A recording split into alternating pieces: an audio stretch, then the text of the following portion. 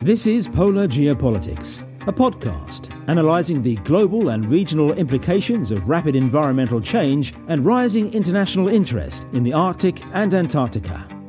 Hi, this is Eric Paglia in Stockholm, Sweden. Time now for episode 50 of the Polar Geopolitics podcast. And on the phone, 10-hour time difference. I kind of screwed up a little bit. I thought it was a 9-hour time difference, but luckily, Phil Wight, Assistant Professor of History and Arctic and Northern Studies at the University of Alaska at Fairbanks, made the time to call me back and have him on the phone line right now to talk about Alaska. Thought that it'd be great to talk to you, not just about the history, fascinating history that it is, and I'm sure we'll be talking about that as well, but also about some of these contemporary oil and gas exploration projects in Alaska, some of the geopolitics surrounding that, and other related issues, because this really ties into so many things about Alaska. And Alaska, of course, is what makes the United States an Arctic country, so very, very important for the presence and the projection of American interest in the Arctic. So thanks very much, Phil, for joining us here on the podcast tonight.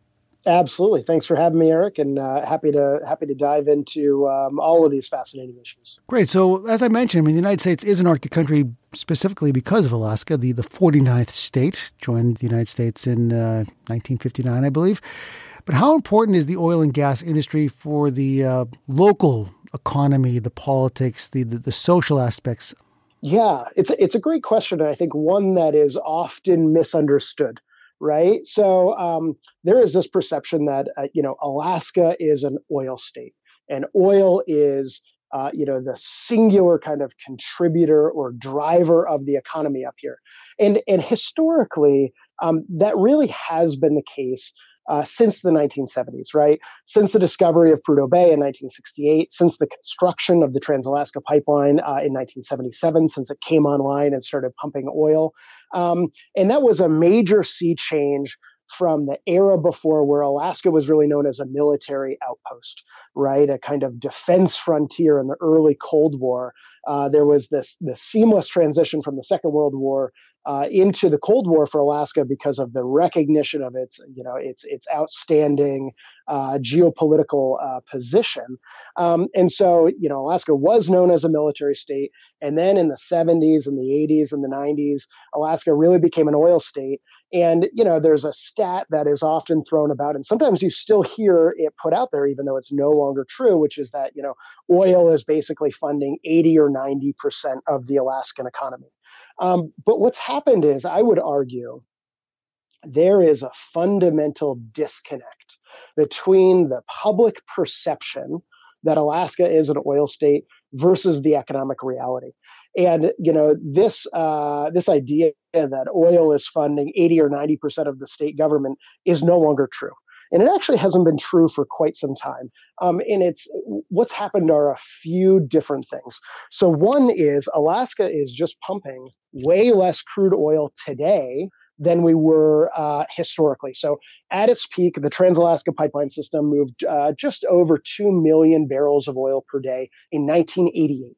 Actually, just before the Exxon Valdez oil spill happened was kind of when Alaska was, pumping the most oil. We have declined almost every single year since then, and now the state of Alaska is hovering right around 500,000 barrels per day. So one is, we're moving a quarter of the oil that we moved before. The second thing is, there have been major changes in Alaska's oil taxes. Specifically in 2014, we passed a piece of legislation called Senate Bill 21, and that reduced the amount that the state of Alaska has gotten from oil. So we're pumping less oil, we're getting less for our oil, arguably, than we've ever gotten before as a state.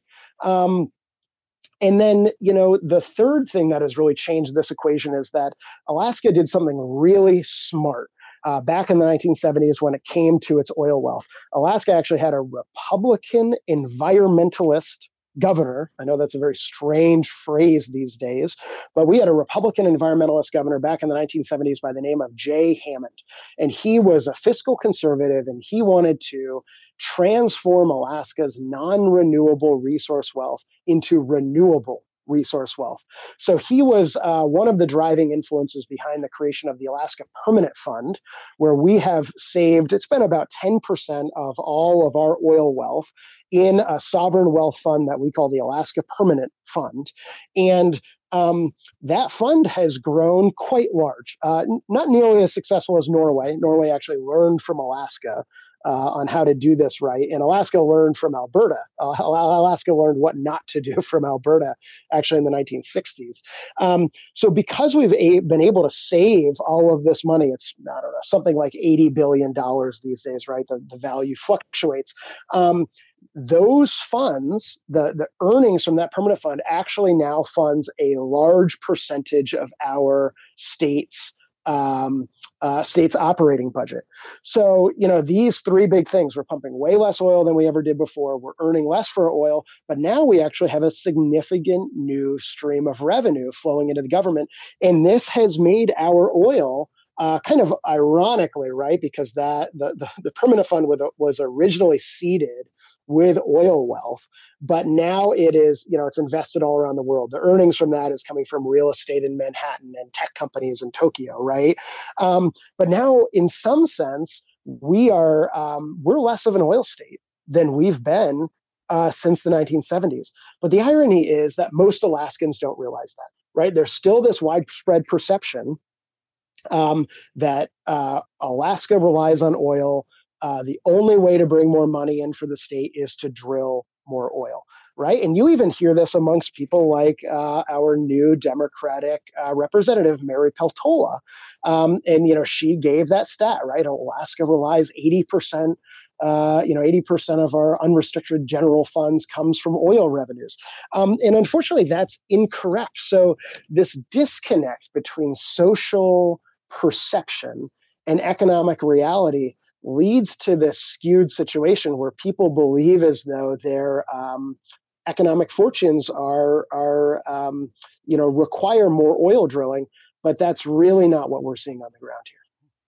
Really fascinating. A lot of different directions to go there. We'll cover a lot of the questions I have to follow up that, Phil. But let's start with why the Alaskan oil output has gone down by 75% over the past 30, 35 years or so. Is that because of some sort of depletion in the reserves or just environmental regulations?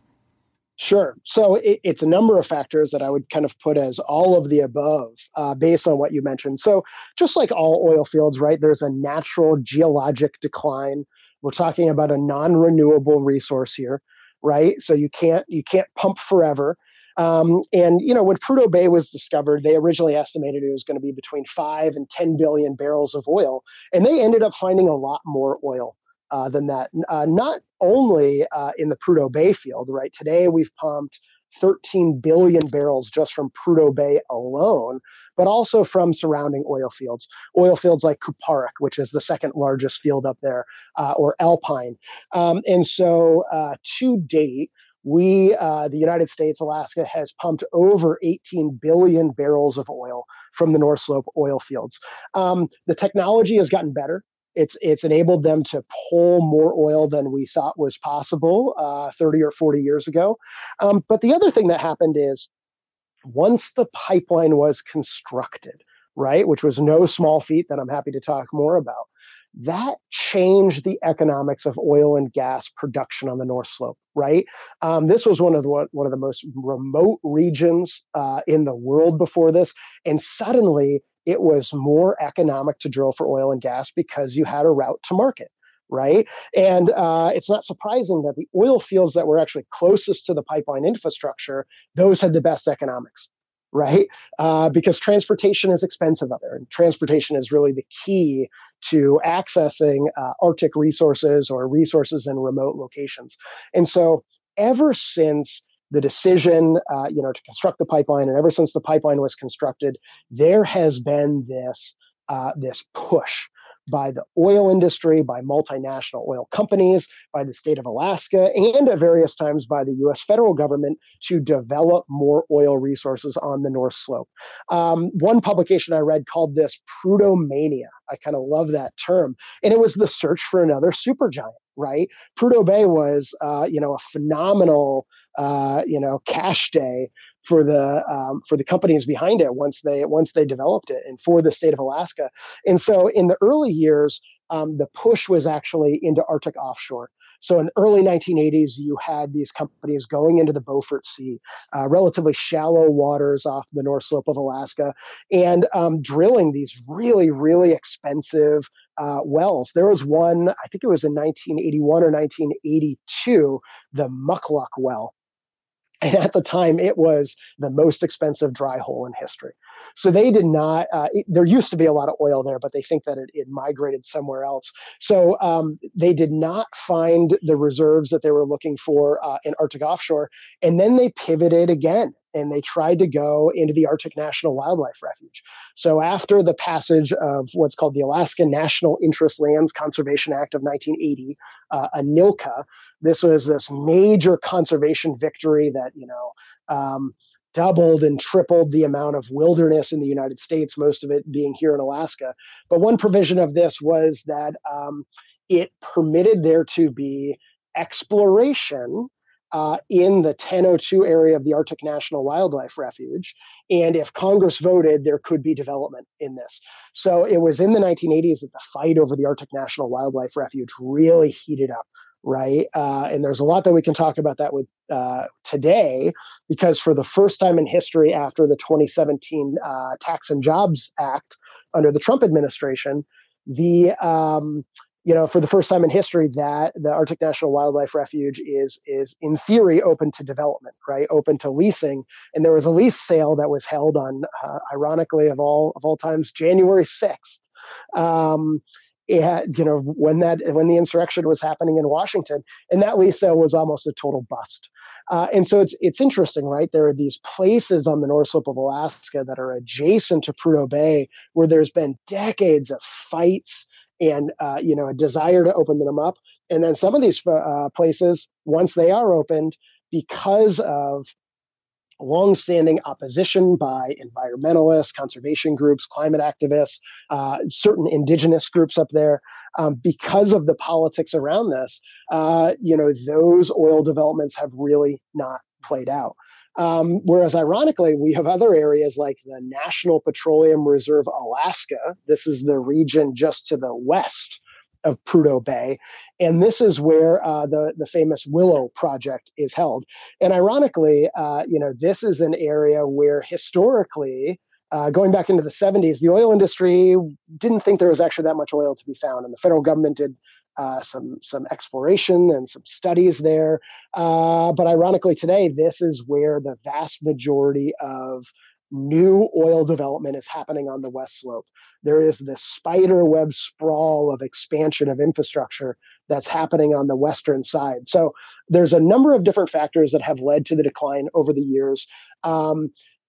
State of Alaska projections actually show that production will hold steady and potentially even increase in the next decade or two to come. And so this is fascinating because there's so many conversations happening about decarbonization, about where these investment dollars are going. But the state of Alaska and the oil companies that remain active on the North Slope, namely ConocoPhillips, Hilcorp Alaska, and to a lesser extent, Exxon, these entities remain committed to pumping as much oil as they can from the North Slope and earning as much money as they can.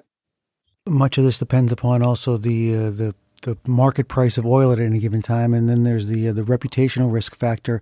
It seems like some companies, some oil majors made pretty bold statements about actually leaving Alaska, but it seems like also that some of them are starting to tentatively come back. Like I read that Shell is starting to talk about once again doing oil exploration. It's been 10 years since the Kulak oil rig crash. What is the current state? Is there now a renewed interest? I mean, this Willow project seems it's gotten quite a bit of attention lately. And is there others that are starting to sort of, now that the oil price, it's gone down a little bit, I guess, recently, but it's been relatively high the last 2 years since maybe this January 6th failed auction. Is there in the last year or two, has there been an increase in interest in Alaskan oil again? Yeah, it's a great question. And the environment, the kind of landscape that we see today is really mixed. It's really muddled. And, I'll throw in a few different factors to talk about it here. obviously high oil prices boost investment. And, typically you hear of Alaska talked about as a higher priced environment, right? It costs more to operate up here. And what I would say is, that's there's two different things going on. One is that's absolutely true, right? Especially as the permafrost is thawing, right? Under this Willow project, they're having to install chillers to artificially cool these drilling pads because it's getting so hot in the Arctic these days, right? The season for ice roads is shrinking, right? The winter is the primary time when you move heavy, heavy equipment, when you transport your drill rigs on the North Slope. So climate change is increasing the cost, it's increasing uncertainty. At the same time, we have an existing proven oil transportation system, the Trans-Alaska Oil Pipeline, and oil taxes in Alaska are quite low. They are very globally competitive. So when people talk about Alaska as a high cost environment, it is somewhat true, but there is also no shortage of factors that leads Alaska to be quite competitive. So what we see here is a really mixed environment, right? You have some companies like ConocoPhillips that are you could say they're betting the future of the company on Alaska, right? Obviously, Conoco is a global company, but if you look at their portfolio and you look at their investments, they are investing a significant chunk of money in Alaska, and they're also investing in this kind of higher risk frontier energy project, the Willow project, that depending, there's different numbers that you've seen, but I've seen numbers that Conoco's break-even oil price for something like Willow is in the mid $50 range, $50 per barrel of oil. And so, this leads to some really interesting questions about the future of oil, because thinking about global decarbonization, thinking about the managed decline of oil production, in theory, the last oil of barrel that we pump, not that there's going to be ever like the last, but some of the last barrels of oil that we pump, in theory, should come from the lowest cost environment. Well, Conoco's bet on something like Willow, Conoco's, if you read into those numbers, they're basically making a bet to the tune of billions of dollars that the world is not on track for a decarbonized global environment by 2050, that the world will not meet the Paris Climate Accords or some of these other, climate commitments that are being made. So that's one company, right? That's ConocoPhillips. Then we have another company like Hillcorp Alaska, and they're kind of they're in the middle of this situation, and Hillcorp is fascinating because on one hand they're a fairly small company compared to these multinational oil majors. They're about 3% the size of BP. Hillcorp bought all of BP's Alaska assets in 2019, 2020. And what's so fascinating about this is that BP left the state of Alaska, right? BP, what I would argue is historically the most important energy company in Alaska. They owned the dominant stake of the Trans-Alaska Pipeline System. They were the main financier of the Trans-Alaska Pipeline System. They were the operator of Prudhoe Bay, our most important oil field. They operated in the state since the 1950s, and BP has exited the state of Alaska, right? They no longer have any operations here. So BP really shows you the other end of the spectrum, the companies that are getting out of Alaska and saying, we don't see a robust future here. We see more risk than reward. We see our investors' capital being spent more wisely and earning higher returns elsewhere in the world. But in their wake come in these smaller companies like Hillcorp, right? Hillcorp certainly sees plenty of money to be made in Alaska. Their business model is based on acquiring older infrastructure and really getting as much money out of it as possible. They have what's called an acquire and exploit strategy. So the Alaska oil patch is still attracting investment. There is a different kind of investor going on here, right? We have smaller oil companies. I would argue more risky oil companies, right? Oil companies that might not have the capital to clean up something like an Exxon Valdez. So the state of Alaska is certainly in a new investment environment these days.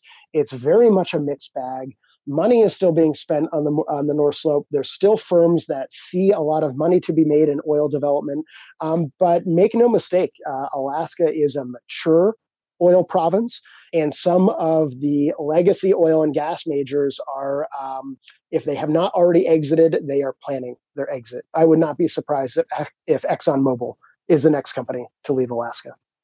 Really, despite the fact that there is new explorations going on, new exploitations as well, like the Willow project. So you think that the general trend then is that the majors are one by one pulling out, and some of these more fly-by-night or more risk-taking smaller companies are going to be sweeping in and sort of taking over these legacy infrastructures? Yeah, I think that's the trend, right? And it's a trend with asterisks, because obviously we have a company like ConocoPhillips, big multinational company, and they're making, this big $6 billion bet on Willow. So they're here for the long run, right? I don't expect Conoco to go anywhere. But a company like Exxon hasn't made a sizable, discovery or investment in the state in, it's probably historically inaccurate to say decades, but certainly a long time. Certainly in years. And that was kind of the situation that BP was in, right? BP shut down their exploration department sometime in the 2000s. So they had really just been getting all of the cash that they could out of the legacy oil fields. And they were in this kind of coast mode, right? And I would argue Exxon's probably in a similar position. But I think a lot of these, I don't think this is going to happen tomorrow. And that's mostly because Alaska is still a profitable environment for these companies, right? But the general trend that we're seeing is, I think the multinationals, and we've also got to put an asterisk on this, right? Because European multinationals, the BPs, the Shells, the Ennies, right? They have a very different culture. They have a very different perception of risk than the American multinationals, right? ConocoPhillips, Exxon, the Chevrons of the world. So I think actually what we're seeing on the North Slope of Alaska is evidence of that split, right? BP's pulling out, but Conoco's investing more money. Right, it's actually really a textbook example of that. So the future, of course, remains quite unwritten, quite murky. As a historian, we always joke that it's quite unprofitable to try to be a prophet. So I'm not gonna hazard any guesses. But what I would say is, over the past couple decades, we've seen a trend to where these smaller companies are being more aggressive with Alaskan oil development. These smaller companies have, by and large, been the ones responsible for most of the oil discoveries over the past 20 years. And the evidence of Hillcorp shows that these smaller companies have a greater appetite for risk, and that they are really dominating Alaska right now. So a lot of the coverage about Alaska is about ConocoPhillips, it's about the Willow project, but the largest oil and gas producer in Alaska isn't ConocoPhillips, it's Hillcorp, right? And not only do they have the largest share of production, they actually have a monopoly over the state's natural gas production in the Cook Inlet, down by Anchorage. The state has permitted them to get a monopoly. And so Alaska, in a lot of ways, is in quite a precarious position. And I worry that if there's not more effective state control over some of these companies, we are going to see both higher energy costs for Alaskans, and I think there's going to be the greater likelihood of another major oil spill or environmental disaster like the Exxon Valdez.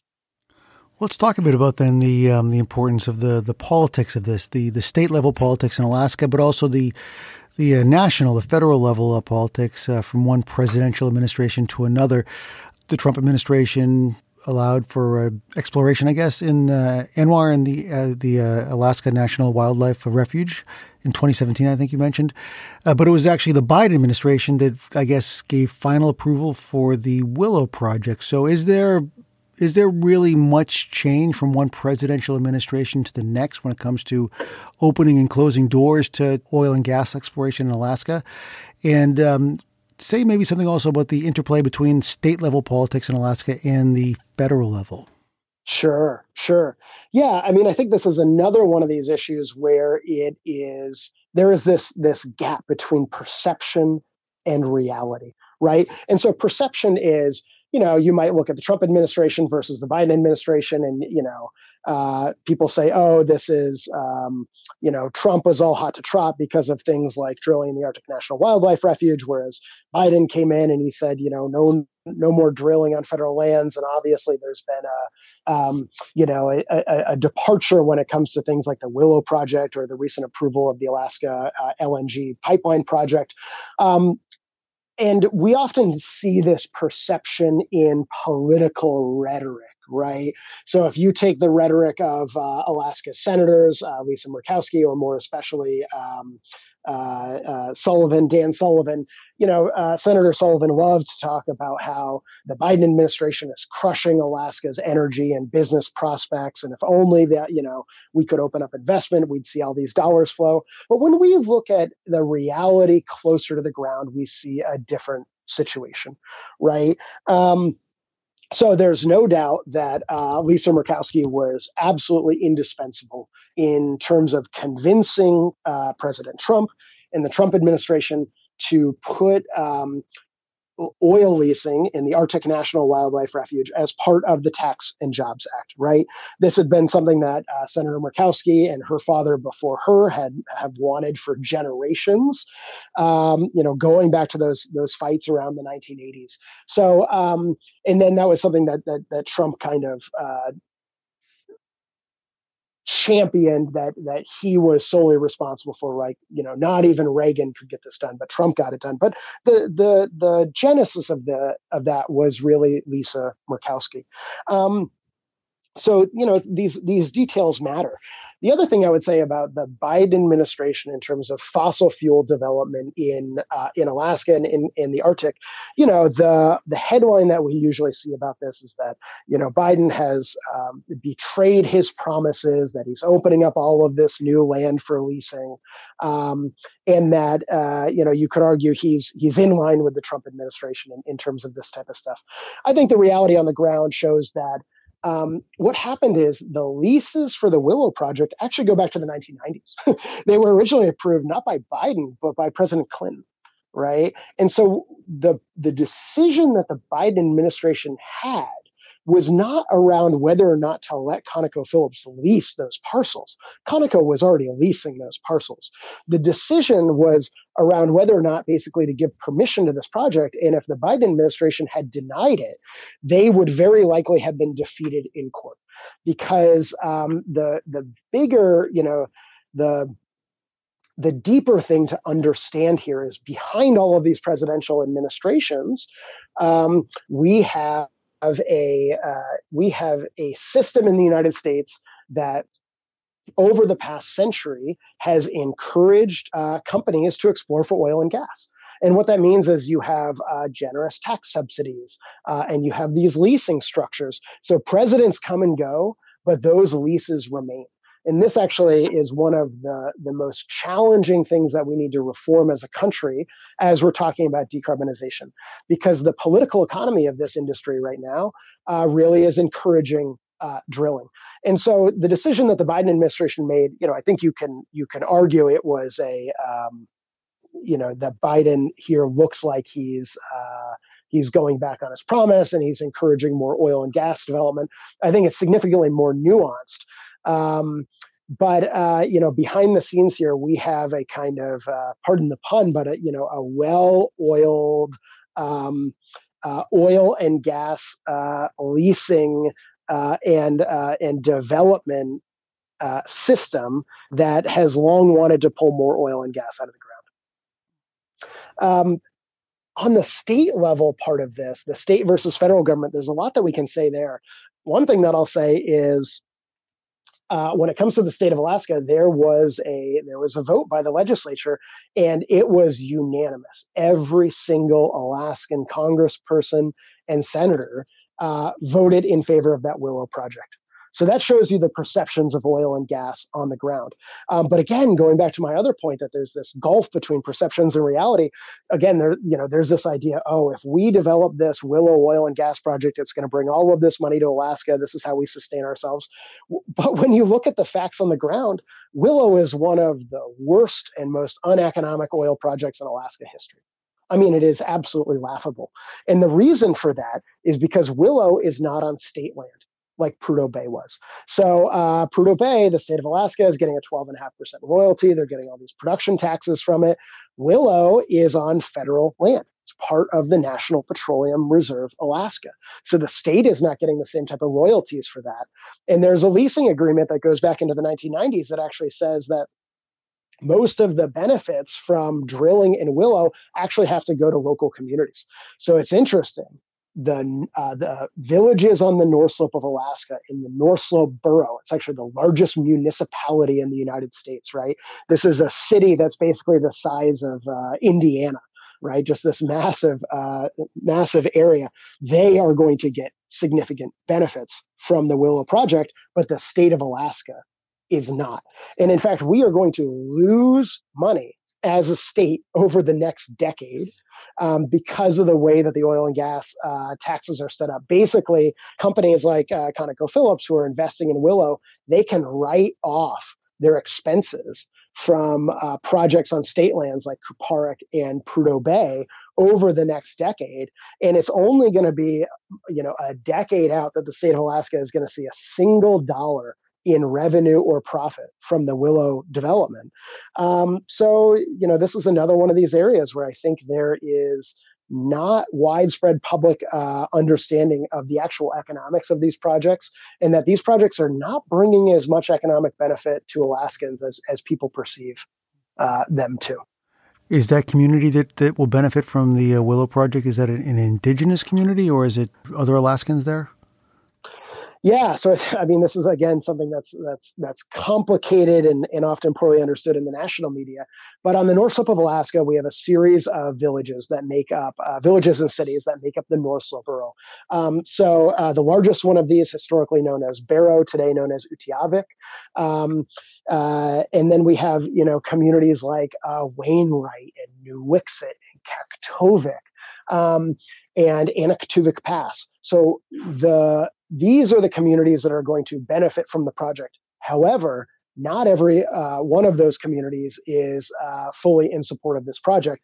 Most famously, New Wixit is a village on the North Slope of Alaska that is adjacent to the oil fields. This was an indigenous community that was reconstituted in 1970 after the oil field started to be built, but this community was dozens of miles away. So when they originally built the community, you couldn't see any oil fields, nothing like that. Over time, because of the kind of spiderweb sprawl, as I call it, of the oil fields, they now encircle New Wixit. So New Wixit's mayor, Rosemary, she was absolutely opposed to this development. The Willow project, there's a lot of other residents there who fear the health impacts from all the natural gas flaring and the other release of chemicals, things like well blowouts, which have happened recently on the North Slope, potentially related to permafrost thaw, although there's ongoing investigations about that. So, the situation is really mixed on the ground. It's not as though all of these communities favor oil development, and communities like New Wixit that are really at the heart of this are quite opposed to things like the Willow project. Now, how about the overall energy security perspective on this? I mean, there's the economics that of course is the dominant consideration for private companies and such, and states. I guess the state interests are also perhaps slightly different. But from a national U.S. perspective, energy security is something that certainly a presidential administration has to take into account. How strong does that factor into these decisions when it comes to oil leases in Alaska?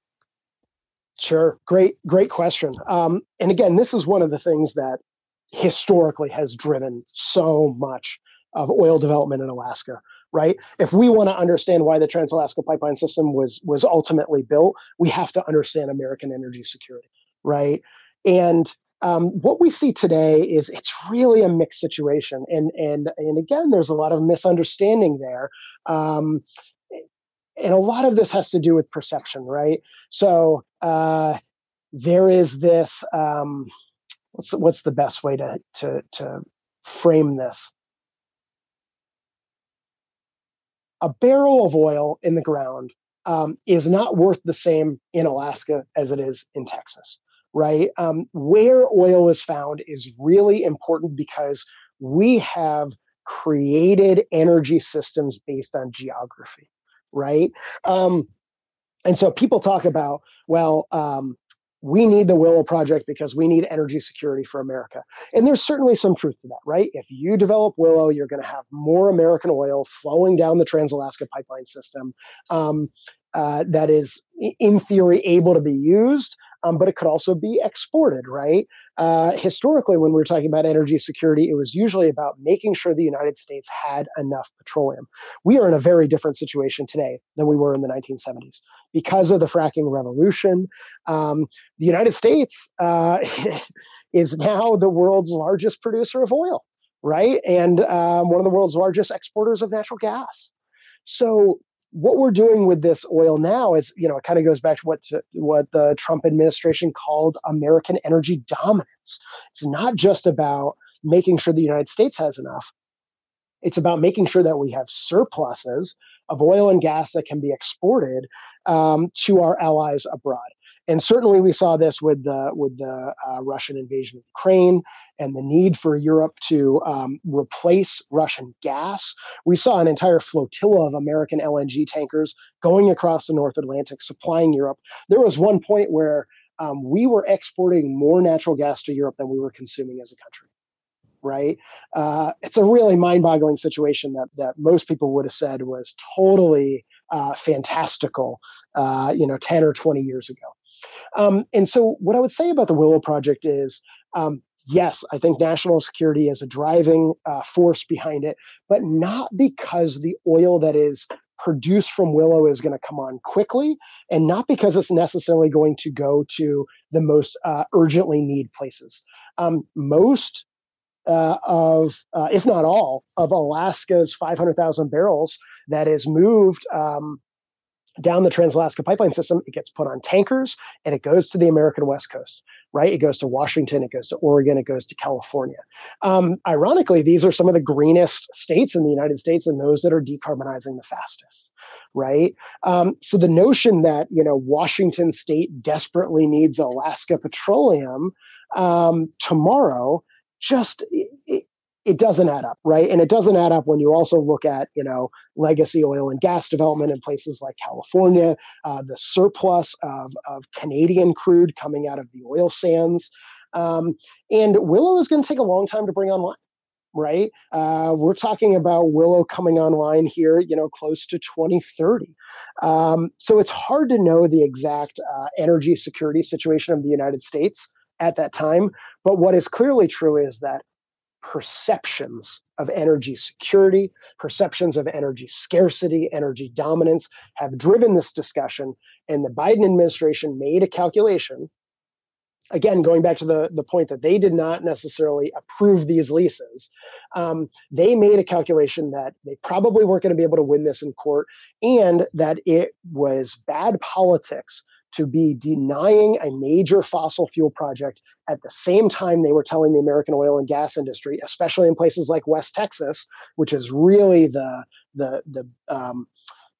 center of gravity of the American oil industry these days.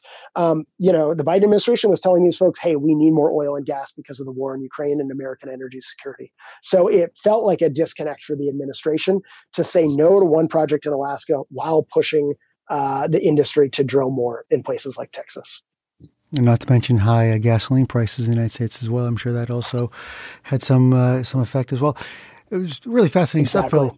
And you mentioned earlier in the discussion about this sovereign wealth fund that Alaska has, and this far-sighted governor back in the 1970s. And it sounds like, and you compared it to the Norwegian sovereign wealth fund.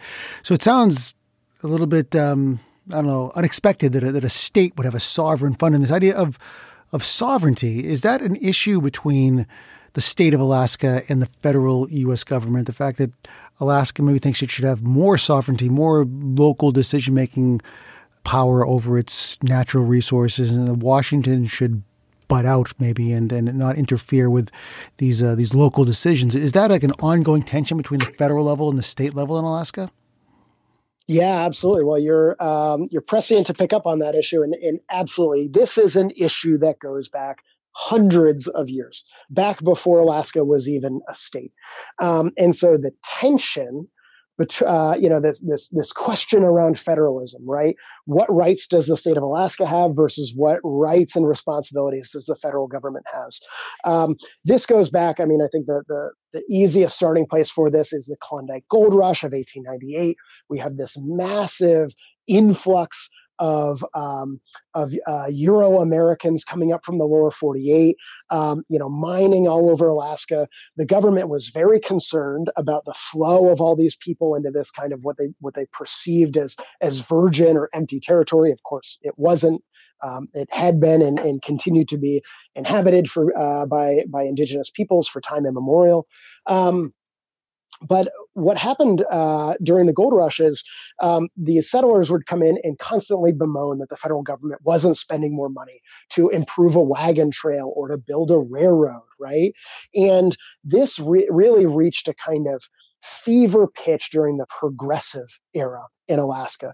And there's this wonderful book by Thomas Altman called The Progressive Era in Alaska that I teach in my Alaska history course, and it gets into all the nitty gritty here. And this was also the age when we had the robber barons, right? We had the Guggenheims and the Morgans, and they came into Alaska and they built a railroad between Cordova and Kennecott. This is down in kind of the south central part of the state near Prince William Sound, and they developed the largest copper mine in the world. This was at a time when the United States and the world were electrifying. We needed vast amounts of copper. But progressives in Alaska, both the Alaska territorial government, people like James Wickersham, and at the national level, people like Woodrow Wilson, they perceived these monopolists as a direct threat to the nation and to democracy. So there was this push to invest more money in Alaska. And ultimately, this is what happened. This is how we got the Alaska Railroad, right? Originally, what was called the Government Railroad, when it was approved in 1914. And the Alaska Railroad was built between Seward, down on the coast at Tidewater, and Fairbanks. And so there were all of these fights and these feelings at the time that the federal government wasn't investing enough in Alaska, and Alaska could earn so much more if the federal government just invested more. There was also this belief, not unfairly either, that the federal government was locking up the state's best resources. And this goes back to Theodore Roosevelt and the creation of large national forests in Alaska. We had the creation of the Tongass National Forest, going back to the turn of the century, as well as the Chugach National Forest down in south central Alaska. And this reached a head when Theodore Roosevelt, in a very famous incident called the Pinchot-Ballinger Affair, which I won't go into all the details, but basically the federal government halted all mineral leasing in Alaska. There was coal development happening at a place called Katala, and the federal government put a pause on this, and Alaskans were outraged, right? They said, they actually held what was famously called the Cordova Coal Party, where they dumped Canadian coal into the ocean, right? A kind of a replay of the Boston Tea Party, right? And the whole idea was that the federal government, because of their heavy-handed influence with conservation, was stifling Alaskan development. So these ideas go back a century or longer and have only risen in tension over the past 100 years. So certainly the debate around the Trans-Alaska Pipeline System in the late 1960s and early 1970s, these ideas were reaching a fever pitch because the federal government, due to court challenges, paused that pipeline development for a series of years. We had major fights around this with the passage of what I mentioned before, the Alaska National Interest Lands Conservation Act of 1980, when environmentalists were trying to preserve the most pristine parts of Alaska, but developers still wanted access to them, right? They wanted to be able to drill for oil in the Arctic National Wildlife Refuge. They wanted to be able to mine copper in the Ambler mining district, and so they got this provision put into that law that enabled them to build a road through gates of the Arctic National Park, what is today a roadless national park, but may not always remain a roadless national park. So these ideas around federalism and the tension between the state government and the federal government remain alive and well. And the single best authority on this is Alaska historian Steve Haycox. He's written a wonderful book called Battleground Alaska that goes into all of the details of this. But what I would say is today we're in a really ironic situation. So we have state leadership, whether that's Governor Mike Dunleavy, whether that's Senator Dan Sullivan, who at every opportunity are talking about how the federal government is suppressing the opportunity for natural resource development in Alaska, that the federal government is, has this heavy hand. And yet the economic reality is that the federal government, both historically and today, remains one of the most important economic engines in the state. If you look around the state, half of the infrastructure was built by the federal government, often before Alaska became a state, right? Look at the Alaska Highway. Look at so many of the infrastructures we have up here, right? Before the Trans-Alaskan pipeline system was built, we had 2 hydrocarbon systems up here that were built by the military during World War II and the Cold War. So the federal government very much laid the foundation for a lot of the oil and gas wealth that the state experiences today. And a lot of the employment in Alaska today actually comes from the federal government or federal contracts, right? We have a large presence of the Park Service up here, the Fish and Wildlife Service. And so that we have this really kind of bizarre situation, again, this contrast between perception and reality, where politicians love to talk about an overbearing federal government or that the federal government hasn't done anything for Alaska, while the reality is that the federal government continues to provide funding at an extraordinary level to the people of Alaska, to the extent that, depending on the year that you look at, Alaska is one of, if not the most subsidized state on a per capita basis, right? There's more federal dollars flowing to each Alaskan citizen than there is in almost any other state.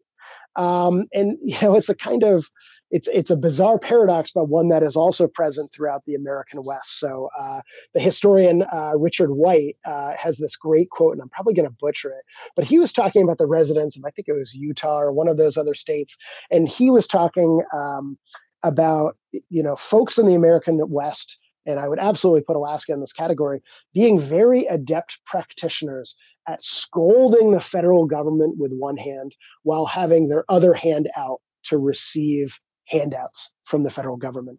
And I think there's a lot of Alaskans who would react very forcefully to that characterization. But as a historian, I think that's absolutely been the economic reality of Alaska. A big part of the federal presence in Alaska for many decades now, of course, has been the military presence. You mentioned before that it was seen as a defense frontier back during the Cold War. And today, I guess there's more tension in the world vis-a-vis Russia, even China. Of course, this balloon incident, it started by floating over Alaska and so forth. Mm-hmm. Can you perhaps talk a bit about the military presence and maybe if there's any connection to the natural resources of Alaska, to the oil and gas and maybe some of the minerals that I guess were seen as important foundations for the United States being able to have a strong military, and maybe some of the power projection and defensive aspects of the military presence in Alaska historically, but also today. Certainly. Well, we could probably have an entire podcast discussion just on this one very rich question. So let me just maybe tease a few things out of it. But we can talk more about some of these details if you want. So historically, maybe I'll start by saying this. I am an environmental historian by training, right? I really look at the interaction of people and the environment. But coming to Alaska, really studying Alaska, I've kind of had to become a military historian, or I've had to understand the military. And the reason why is because the U.S. military is the single most important institution in Alaska's history, right? And it's quite easy to say that because just looking back in Alaska's history, the military has really dominated this state, and I think it is not an exaggeration to say that between the 1940s and arguably all the way to the present, but certainly from the 1940s through the 1960s or 70s, Alaska has been and arguably remains a garrison state. Right, and I don't use that as a pejorative term, but I use that in the literal sense of the term. I think it was Harold Lasswell, the sociologist, who came up with this term in the 1950s. And the way that he defines that is a society where the most powerful members of society are those who are the specialists on violence, right? And I think we're in that situation with Alaska, arguably today because of the economic, the political importance of Alaska today. Let me just give you a great example. This is a contemporary example, and then we'll go back and talk about history. So, if you look at the headlines, if you're an Alaskan now, you might hear it on the radio or in the headlines. Our major highway here that connects Fairbanks to Anchorage, Alaska's two biggest cities, our highway is getting shut down here in a couple days because of military operations. They are landing aircraft on our public highway system. In what other U.S. state, right, or even what other country would they shut down the most important highway in the state in the middle of the day to permit a military operation to happen, right? This is kind of, this is the kind of evidence that shows you the importance of the military for the state of Alaska. Historically, this relationship, goes back to the gold rush, but it really, and by the way, Alaska was originally governed as an American colony or American territory. Originally, the Army and the Navy both had turns as the administrator of Alaska, right? So we kind of began as a military province, if you will, but it was really World War II that made the military dominate Alaska. During the height of the war, there was 152,000 American service members in Alaska. Something like 6 out of every 10 jobs in Alaska traced its influence back to the military. As I mentioned before, seamless transition from World War II into the Cold War for Alaska. We built major military bases here. Eielson Air Force Base, just outside of Fairbanks, constructed in the late 1940s, longest runway in North America at the time, right, to be able to host these nuclear-armed bombers as the Cold War was heating up. And those bases have, they've remained throughout the Cold War. There was a major dip in military spending with the fall of the Cold War. But now, as tensions have heated back up, Alaska is on the front lines of this kind of new Cold War and the massive deployment of new military hardware. So Alaska hosts more 5th-generation fighter aircraft than any other state in the United States, right? So this is both the F-22 and the F-35. Here in Fairbanks, we've just seen the introduction of the F-35 to our community. So I sit here in my office and I regularly get buzzed by fighter jets. Just sitting here on this conversation, actually, there's a big Globemaster cargo plane that came right over the university campus. They regularly use the Fairbanks International Airport to conduct exercises, touch and goes. And so this is it is a geopolitical reality, but it's also an economic reality, right? And that's how most Alaskans see this. They see the military members here as bringing in crucial external funding to the state. And anywhere you go in Alaska, almost anywhere you go, you can see this dynamic. I've been up hiking in the remote Arctic wilderness, and there's been A-10s flying above me, right? So happy to dive into some of these themes more in terms of history, but where we're at today is absolutely that the military remains one of the most potent social, political, and economic forces in Alaska. That's really fascinating. I mean, I'm just thinking in comparison to the Kola Peninsula in Russia, and you often hear of that as as this sort of this bastion, the sort of ICBM, the sub bases and such, and the sort of the second strike capacity of Russia, and previously the Soviet Union. Is Alaska then? Is it just because it's the closest part of the United States to Russia, during the Cold War and of course still now? Or is it because the United States has power projection assets there that need to be defended? Is it more of an offensive or defensive posture, would you say? Or certainly both, but does it lean one way or the other? It's a great question. And I think, again, there could be a whole book written just on that question that talks about change over time, because obviously it ebbed and flowed with World War II and the Cold War.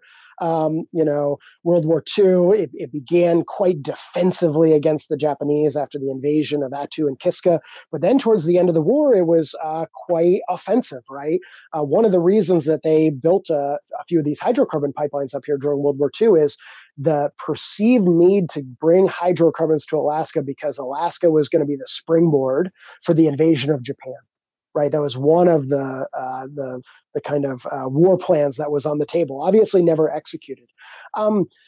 In the 1950s, and maybe this quote actually comes from the 1960s when he was our state senator, our senator Bob Bartlett. He described Alaska both as the shield protecting North America, but also Alaska as having a sword behind the shield, ready to strike back. So it's always had this kind of this dual nature, right? This early warning, right? This northern sentinel that could detect and defend against attack, but also ready to project American power, both throughout the Arctic, but also throughout the Pacific, right?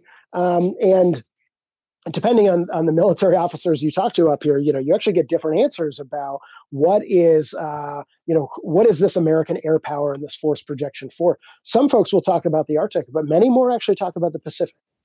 So Alaska is a key, as very famous quote from the 1930s, General Billy Mitchell, who's the father of the American Air Force. He said, and he served up here. He actually helped build this very pioneering telegraph line all the way from Nome through Alaska to the lower 48 at the turn of the century. So he had experience with Alaska. And in the 1930s, he said, with the rise of air power, Alaska is the most strategic location in the world. He said, "He who holds Alaska will hold the world." I think it's a bit of an overstatement, but it's they've got that quote over there at Eielson Air Force Base outside of Fairbanks because of certainly there's a lot of significance to that quote. So, yeah, go ahead. No, sorry, Phil, continue, please. Yeah, no. So what I was going to say is it's not just the geographic proximity to Russia. Certainly that's important. You can insert the joke here about Sarah Palin seeing Russia from her home and all that good stuff. But it's that, in an era of climate change, right? A new ocean is opening up for the first time in human history in front of our eyes. And Alaska has a front seat view to that. So it's not just about air power, it's also about naval power, right?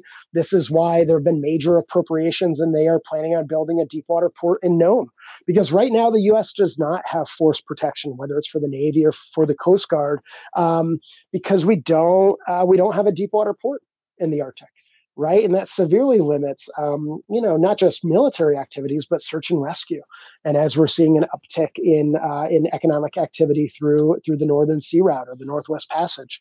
So it's geographical proximity. It's this unique location that Alaska has both to the Arctic and to the Pacific. And it's the dynamics of climate change as we're seeing both new resources and new threats open up before our eyes. Has the Chinese balloon incident, has that sent any sort of shock waves through the security community in Alaska? That is a great question, and one that I don't feel not sure that I have the knowledge or the expertise to answer that. I'm sure if you went down to Fort Wainwright or Eielson, these bases outside Fairbanks here, and talked to some of the commanders, they would absolutely say yes, and they could give you examples. All I've heard is rhetoric from our state leaders and politicians. Certainly from people like Dan Sullivan, the rhetoric has been quite heated, and even Lisa Murkowski talking about kind of going so far as to talk about the failures of the Biden administration and the military to detect and shoot down these balloons. What I'll also say is there is a lot of saber rattling from Alaskan officials because they always want more defense appropriations, right? The political economy of this only flows one way, which is to constantly be talking about the threat, playing up the threat, bring more dollars, bring more troops to Alaska, increase economic development. What I would say too, and this goes back to the former question, is Alaska is very much on the front lines of concerns about nuclear proliferation, around ICBMs, concerns about North Korea. We host, I think it's the nation's only, but I might be mistaken about that. We have an entire base up here that is dedicated to these missile interceptors, right? This technology that's been very controversial. We can go back to the Star Wars program of the 1980s under the Reagan administration, and both concerns about that and some of the success of that program in terms of making the Soviets spend more money. But those interceptors are here on the ground at Fort Greely, and so Alaska plays this kind of vital role in continuing to defend not just Alaska, but really defending continental North America from the perception and the reality of any kind of intercontinental ballistic missile attack. If we look at the wider Arctic, I know you've done some comparative work. So obviously you're very much an expert on Alaska. How would you compare the role Alaska plays in? Obviously, Alaska is the U.S. Arctic. If you compare that to other countries in the role of their Arctic regions and their Arctic identity and their Arctic prioritization, let's say Russia, Norway, maybe even northern Sweden, which I don't know if you've done any work on northern Sweden, but it also plays a very important role in as a resource frontier. At least that's the way it's perceived by some in the southern parts of the country. If you just compare Alaska to other Arctic countries and regions inside of Arctic countries, what would your conclusions be? Sure. Well, it's a fascinating question, and again, we could really dig into this. I think about a number of different areas, right? I think about cultural identity. I think about economics. I think about energy development, right? So when it comes to culture, Alaska is odd because obviously Alaska is the reason the United States is an Arctic power, but most Americans don't realize, they don't have this perception of America as an Arctic power. And that's very different from a country like Canada, right? Even though 90% of the Canadian population is within, 100 miles of the border, Canadians see themselves as a northern people, right? That's steeped in their culture, their cultural identity. And I would say there's similar comparisons that you could draw to Sweden or any of these other Nordic states where most of their populations are in the south, but they very much see themselves as northern peoples. You could argue that for Russia as well. And so Alaska is this odd situation where there's quite a national disconnect in terms of identity. Economics is fascinating because there was a moment in time, certainly in the 1980s, when Alaska was contributing something like 25% of the nation's entire crude oil production, right? Alaska was a quarter of everything, all the oil America produced domestically. So Alaska really made a big difference for the country, right? Reducing the amount of money that America had to spend to import oil, this kind of strategic petroleum province. We're in a very different position today, right? Alaska is, maybe we're still top 10, but 8th, 9th top petroleum producer. Quite small. The Willow project has gotten a lot of attention, but it's it might be the largest oil and gas project on public lands in the United States, but what we're talking about with that project is an additional 200,000 barrels per day. That is a pittance compared to what's flowing out of West Texas. So arguably on kind of the oil and gas front, Alaska is less relevant to the United States than it has been for a long time. And yet, Alaska is home to all of these vital rare earth minerals, right? We have, you hear lots of conversations about things like the Pebble project, which is gold and copper, but also the Ambler development, right? This is up in the Brooks Range, and the decision to build the Ambler Road, or the attempts to build the Ambler Road to get out these critical minerals. And certainly this is central to the Biden administration's push for electric vehicles and electrification and decarbonization. And so Alaska, I would say, is on the precipice of this transformation, and it's really unclear what it's going to look like. But there's no doubt that Alaska is going to be more relevant for the United States in the future, but not because of oil and gas, right? Because of these other resources, because of these other minerals. And it's, it'd be interesting to compare that to other countries, maybe like Norway or Sweden. I mean, obviously Sweden has long been a mining powerhouse. But Norway is perhaps an instructive example, as they, with the war in Ukraine, Norway has Norway is now the number one producer of gas to Europe, right? So Norway is sustaining Europe, and yet at the same time, they are moving full speed ahead with their energy transition, right? Something like 85% of new cars now sold in Norway are electric vehicles, and they have these green bids on construction projects, and now the giant excavators are electric in Norway. And so it's really fascinating to think about these different parts of the Arctic.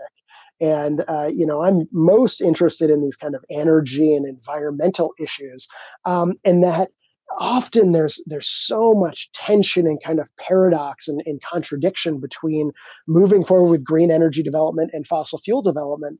But maybe kind of one last thing that I'll say here about Alaska, and this goes to our state politics, is that Alaska actually for the past decade has actually been quite bullish on renewable energy development, but it is not seen in the context of climate change. Renewables are not getting built in Alaska, or historically have not, because people are concerned about climate change, even though Alaska is on the front lines of the climate crisis. But it's being built because of concerns about fossil fuel prices and fossil fuel volatility, right? And so the politics of how decarbonization happens is really fascinating. And I think that as we're looking at the circumpolar north, what we're really seeing here are kind of multiple Arctics emerging, 2, maybe 3 Arctics, where you just have very different politics on the ground with these, with oil and gas development, with critical mineral development, and with keeping oil and gas in the ground, right? A very contentious issue, but that it's always instructive to have this comparative lens, because there might be 2 or 3 different kind of Arctics in these buckets. But as we all know, we live in a still a globalized society, very much interconnected, and the economics of these endeavors cannot be put into isolated buckets. So there's much to learn from comparing Alaska to Norway and the many other Arctic states. And it gives us an excuse to perhaps talk again, Phil. It's been great, really, really informative speaking with you here on the podcast. And we'd love to have you back to talk about maybe some of these more comparisons and, drill down even deeper into some of these areas of your expertise. We talked a lot about pipelines, but I think there was even more pipelines we could have talked about Trans-Alaska pipeline system and Keystone XL and so forth. Perhaps we'll save that for a future episode of this podcast because, like I said, we'd love to have you back on. Philip Wight, Assistant Professor of History and Arctic and Northern Studies at the University of Alaska, Fairbanks. Thanks again, Phil, for joining us here tonight. My pleasure, Eric. Thanks for having me.